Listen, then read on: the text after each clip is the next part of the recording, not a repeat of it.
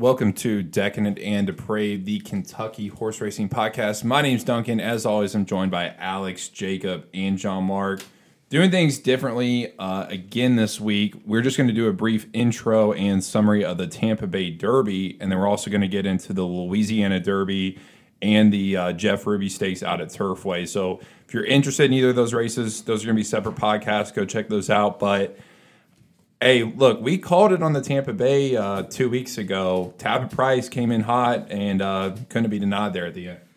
Yeah, that was a extremely impressive run, all things considered, because that horse was dead in the friggin' water, even at the final quarter pole. He was off the screen halfway through it. It was extremely impressive ride by Lou to be able to get him home.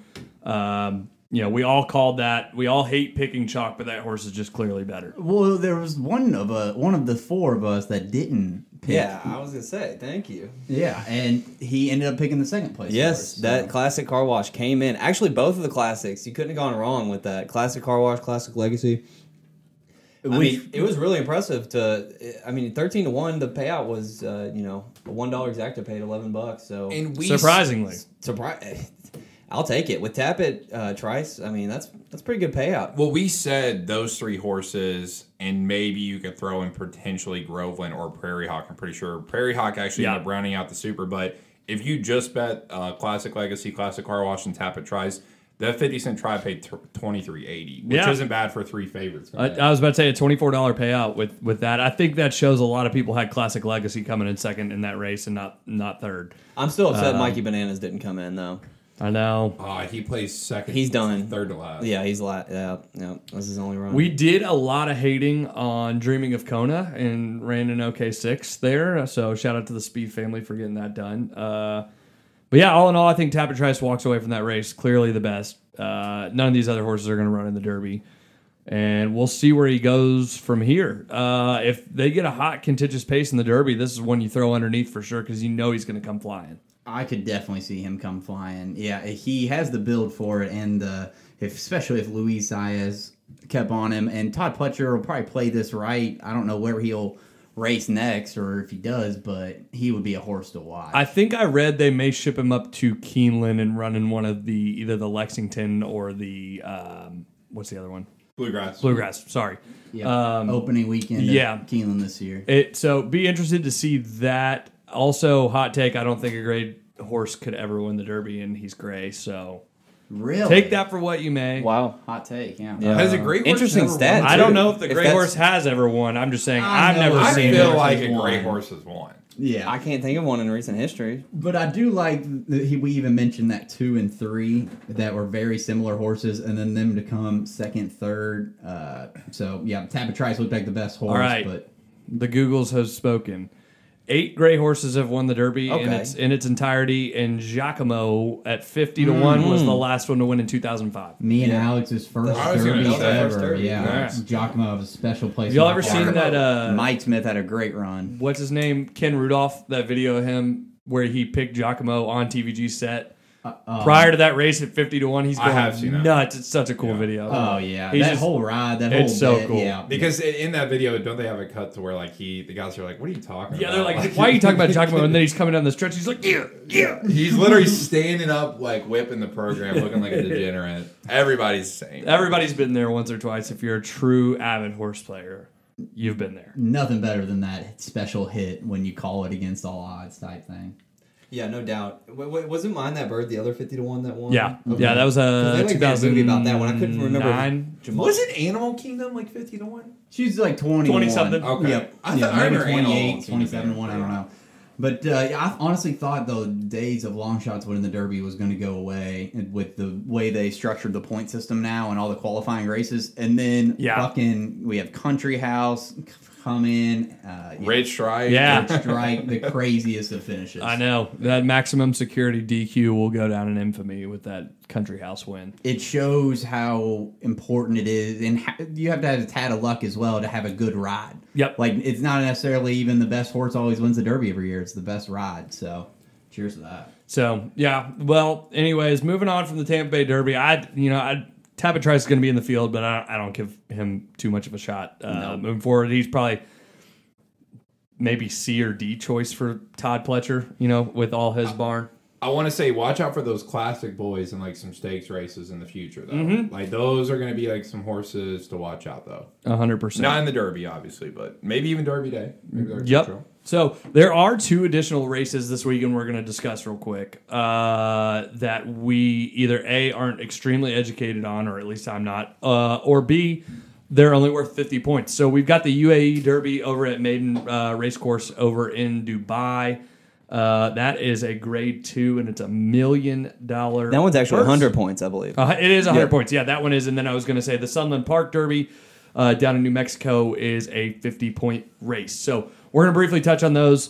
I don't have any necessarily scolding hot takes. It's also hard for me to really understand a lot of some of these foreign horses over in Dubai, but there does not lack any talent in that race because there's a bunch of it.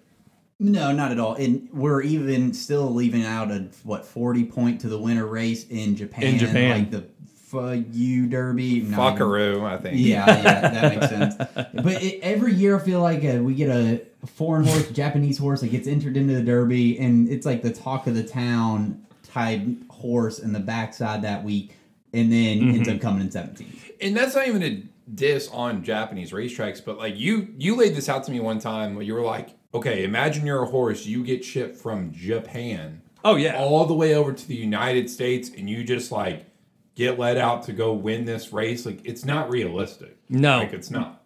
It's not. Like, it's different Godolphin having a horse born and raised in Georgetown, Kentucky, racing at Keeneland, and having it in Dubai. Same way, Taba's a great horse, didn't necessarily show up when she shipped to UAE. So talking about the UAE Derby, though, the one thing I do want to note, there are 3 American shippers that are going over and running in this. You've got 2 of them trained by Doug O'Neill, one of them being the 2-horse IGs. With Tyler Gaffley. And that is owned by Mark Davis, who I believe it's Mark Davis, the owner of the Oakland Raiders. Las Vegas Raiders, who owns it with Gaffley on aboard. And then you've got the number 12 horse, Tall Boy. It's Calumet Farm, Doug O'Neill as well. And then you got Worcester.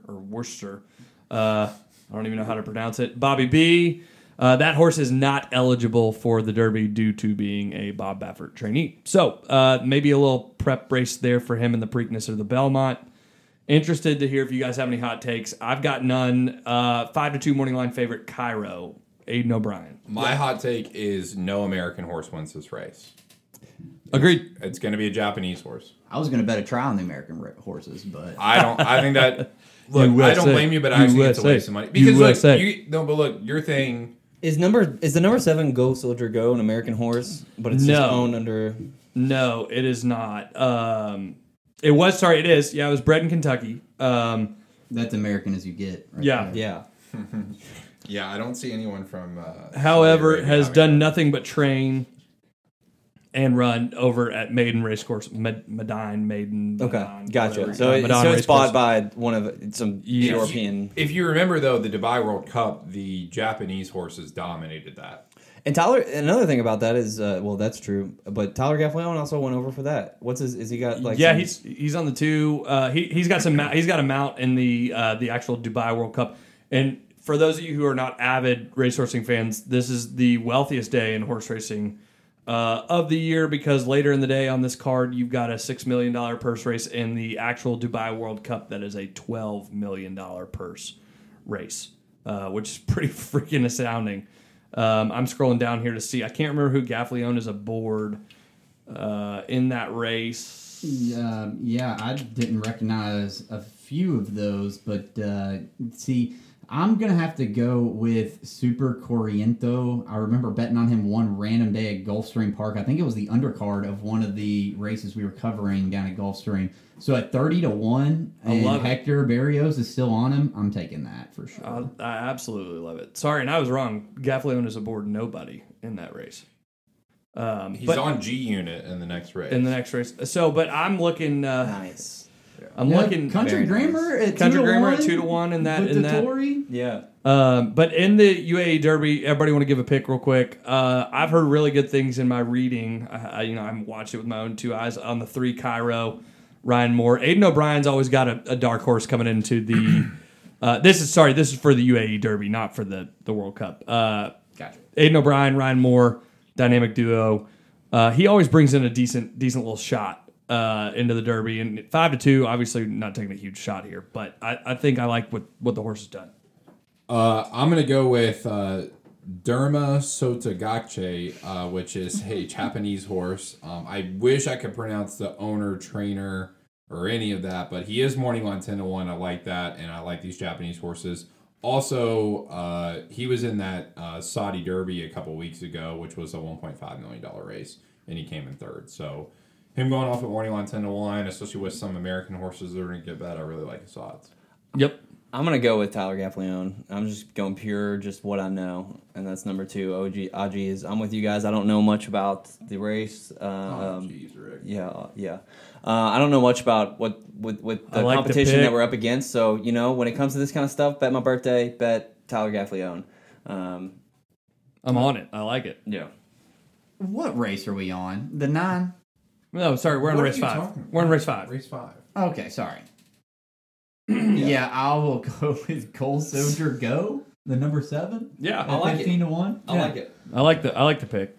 Sorry, Jacob's such a gambler. He's like laying No, out He's odds finding the for value for later weekend. in the I was like, card. surely we're doing the Golden Shaheen, right? No. Yeah. I will say one last thing about that pick from Alex over there.